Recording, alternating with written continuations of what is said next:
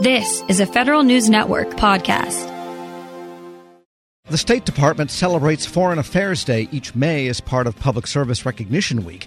Former diplomats treat it as a kind of homecoming, but it's also a solemn occasion to honor employees who have died in service of American diplomacy. The American Foreign Service Association added 71 names of the fallen this year to a memorial plaque in the lobby of the department's headquarters. The names span generations of federal servants.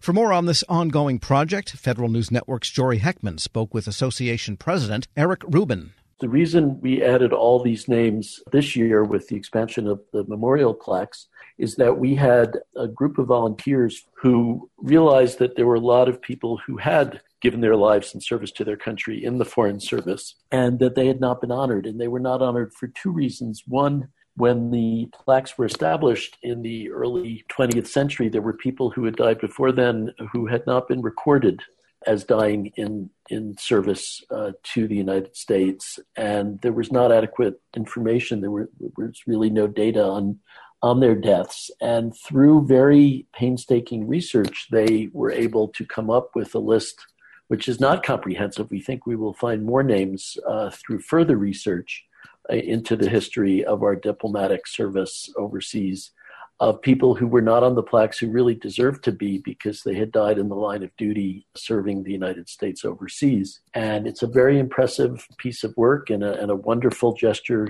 as they did this in their own spare time because they cared and felt that everybody should be honored. The other reason the plaques have been expanded is that we have changed the criteria over the years. Originally, the wording stated that it was intended to honor people who died under heroic circumstances. Those were the words that were used. And of course, it's very hard to define what heroic circumstances are. And there were always disagreements about whether a particular death qualified or not as heroic. And so it was changed to in the line of duty on official service. So we don't have to get into arguments whether it's heroic or not. The bottom line is if people were serving their country and on official duty and they died, then we think they should be honored. And we don't really want to have a debate on each person. The final reason I should mention, sadly, is that over the recent decades, the number of people who've died has grown. You can see that just by looking at the plaques through terrorism, through our military engagement in Iraq and Afghanistan. We had quite a significant number of losses during the Vietnam War. Being in the Foreign Service has always been a perilous profession, and I think a lot of Americans have a misguided understanding of who diplomats are and what they do. And there's this image that they're people in fancy clothes who go to cocktail parties and gossip and chat and eat canapes and drink cocktails. And, for some people in the Foreign Service, there may be a little of that, but actually most people are doing pretty tough duty in pretty tough places. And a lot of people have given their lives. Others have given their health and the health of their family, whether it's mental health or physical health.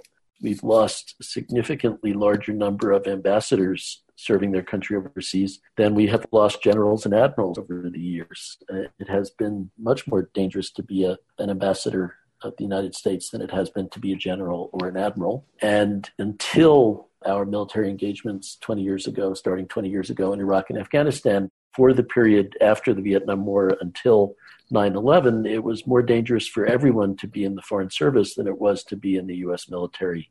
Tell me a little bit more about how the State Department and AFSA have worked together to ensure that there is going to be space for the years to come, to ensure that these names are listed there and then that these names are remembered.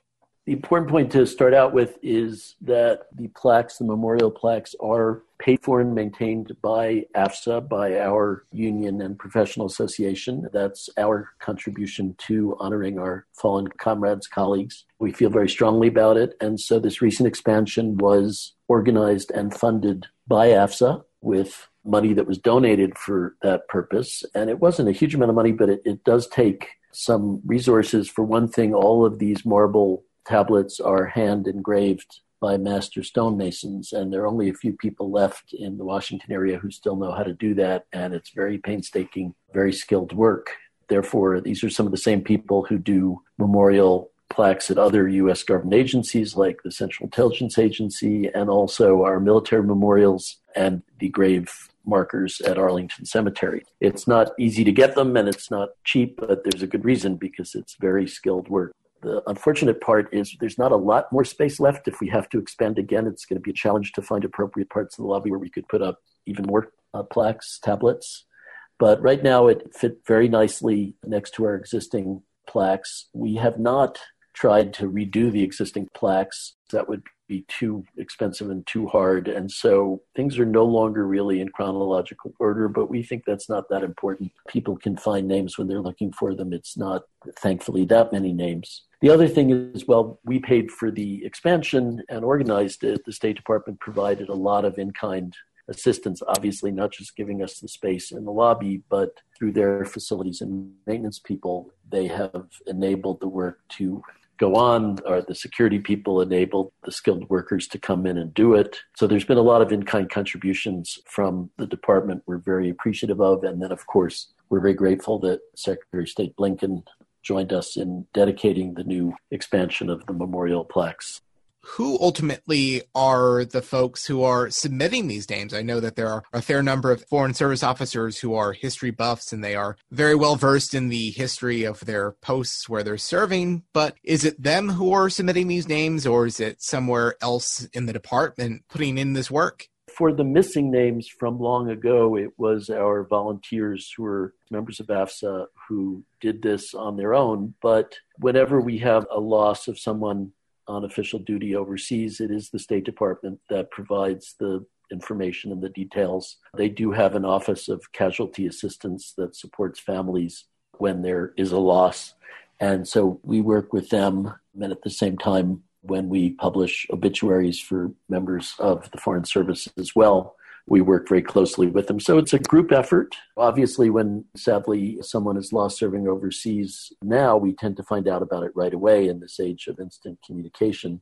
So that's not a problem. The real challenge is finding people who were missed when the plaques were originally erected. So that is, a labor of love for the people who volunteer to do that. I hope we've now captured most of the missing names, but we're also pretty sure there are more out there. And certainly from, the 19th century, when communications was not good, there are probably people buried in foreign graves whose names never made it back to the U.S. to be honored. So that effort will continue. Eric Rubin, president of the American Foreign Service Association, speaking with Federal News Network's Jory Heckman. Check out Jory's story at federalnewsnetwork.com. Welcome to the Lessons in Leadership podcast. I'm your host, Shane Canfield, CEO of WEPA. I'm thrilled today to be joined by Rick Wade, Senior Vice President of Strategic Alliances and Outreach at the U.S. Chamber of Commerce. Previously, Rick was a Senior Advisor and Deputy Chief of Staff to Secretary of Commerce Gary Locke. He worked closely with the Obama administration, and he also worked with Commerce's Economic Development Administration to foster regional economic development in distressed areas and with the Minority Business Development Agency to create jobs through the growth of minority-owned businesses. He received a BS from the University of South Carolina and an MPA from Harvard University. Rick, welcome, and thanks so much for joining me. And thank you so much for having me. Look forward to the conversation.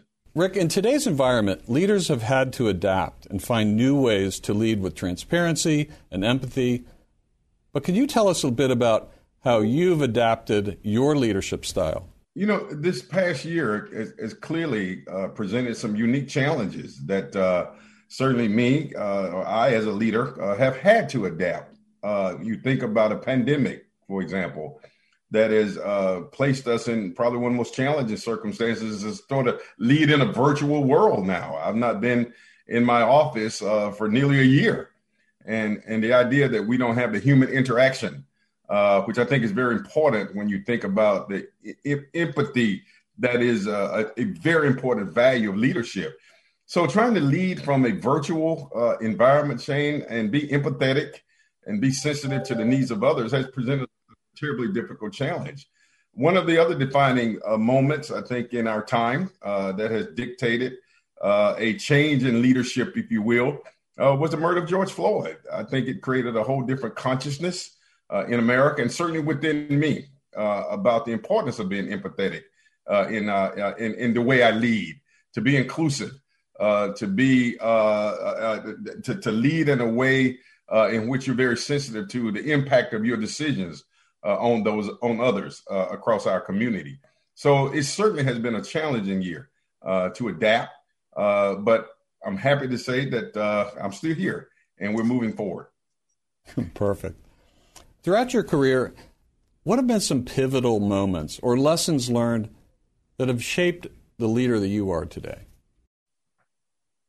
You know, there have been so many moments, Shane. I grew up in rural South Carolina. Quite honestly, at a time when I saw what legal segregation was. I wasn't able to go to an integrated school until middle school, being bused across town. And I remember, as strangely as it may sound, in 1979, I wanted to run for vice president of my student body at Lancaster High School, a little rural school. And I had to run on the ballot as vice president black, literally. And there was another candidate who ran as vice president white. And the irony of that story is that the following year, I ran for president and I won overwhelmingly. That was a lesson for me in leadership. And the lesson there was, perseverance, have the tenacity, have a vision, and overcoming barriers. And I didn't let the idea that the construct that I had to run as vice president deter me from reaching my bigger dream, which was to represent students. So I know that perhaps may be a small example of leadership, but it really did define how I view myself, the vision that I have, my willingness to fight for change. And that was the beginning. I think that set the foundation of how I lead. And there have been so many other moments. One of the most defining moments for me personally was the massacre at Mother Emanuel Church in Charleston, South Carolina. A very close friend of mine, Senator Reverend Clemente Pinckney, who lost his life. And it conjured up, again, these issues of how deep the divide in terms of race in America is. But it also inspired me to lead even more and to lead harder and to lead with diligence and vigilance to help close that divide. So there have been so many defining moments in my career. I will tell you, even after the murder of George Floyd, in my role at the U.S. Chamber of Commerce, to galvanize the business community, inspired by that tragedy. And now we have a whole broad, historic, sweeping, what we call equality of opportunity initiative that I'm leading, that I was inspired to develop.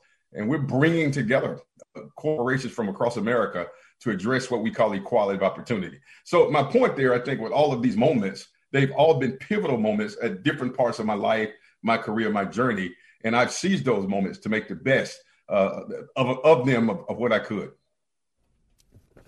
It's fantastic. It's a great, great answer. Many stories. Thank you very much for sharing that. Who was the most impactful leader in your life, and what quality did you admire about them?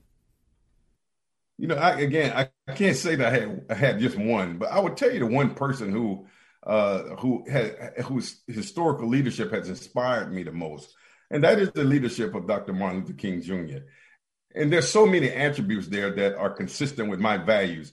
But the one part of his leadership was vision. And I mean, the idea that you can have a dream, which we often define and think of his big "I have a dream" speech.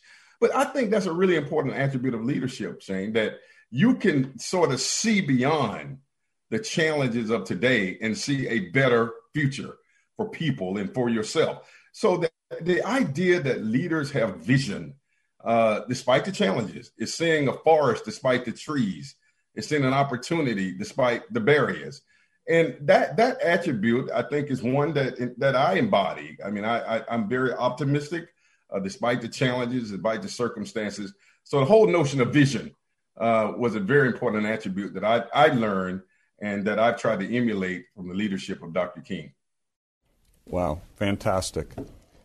And as someone who's got an extensive background in federal service and out of federal service, what advice would you give to feds looking to develop leadership skills? And you can talk about mid-career, senior career, early career. What comes to mind there? Yeah, listen, I mean, you're aware that I had the fortunate opportunity. We didn't have a Secretary of Commerce when President Obama, of course, I served as one of his senior advisors, was inaugurated. And the president asked me to go to the Department of Commerce to hold the fort down. And that was one of the most exciting experiences in my entire career. Not just for the title and the wonderful experiences, but I understood the value of federal employees. And folks forget sometimes, Shane, that we political appointees, we come and go. But the folks who are grinding every day, who are at their desk no matter rain, sleet, or snow, who bring innovations but yet don't get the credit for it because the political appointees get all the credit. I think I learned something about the humility of being a leader. And I built so many friends who were federal employees, not just at the manager level, but the frontline workers, the administrative assistants. And I was very deliberate. I mean, one of the things that I was most proud of, strangely enough, I was that guy, even though I was senior advisor to the Secretary of Commerce. And my office was on the floor, at the top floor. We call it the blue carpet, Shane. But I made a deliberate point to go eat in the cafeteria every day, as many days as I could, just to sit down and talk with employees. And I grew from that. And there were so many times where I took their ideas back to the blue carpet and said, and I told the Secretary Locke, you got to go down and sit down and talk with regular, common, everyday folks. They're in the cafeteria, not in the dining room on the blue carpet. And so he started doing that. So the point is, I think for me, the advice that I would give is to continue to do the hard work. I do think that we should do a better job in government in providing the kind of admiration for those workers as we do the high level appointees. And that may be something that I'm looking to work on myself to help continue to advocate for our federal employees. Those are hard workers. That's where the work gets done. And so I think that's a lesson for me. If there was some advice and counsel I could give, is to continue to do your work, but we have to do our work as leaders of these agencies to create ladders of success and reward and admiration for the hard work that they do. Rick, thank you very much. You've inspired me. These are tremendous insights and stories. I love every single one of them. You've got a fascinating journey in leadership yourself. And thank you very much for sharing that with us today. Well, thank you for the opportunity. Thank you. I'm Shane Canfield, CEO of WEPA. Thank you for listening to today's Lessons in Leadership podcast. And until we see you next time, take good care. This episode is brought to you by Zelle. Whenever you're sending money through an app or online, it's important to do it safely. Here are a few helpful tips. First, always make sure you know and trust the person you are sending money to. Second, confirm you have entered their contact details correctly. And finally, if you don't trust the person or your recipient is rushing you to send money right away, think twice before sending money through an app or online. Grab a 30-day free trial of Live by Live Plus, and you'll get unlimited skips, commercial-free music, and all of the podcasts and live streaming events you can handle. Visit livexlive.com/podcast1 to learn more and start your free trial.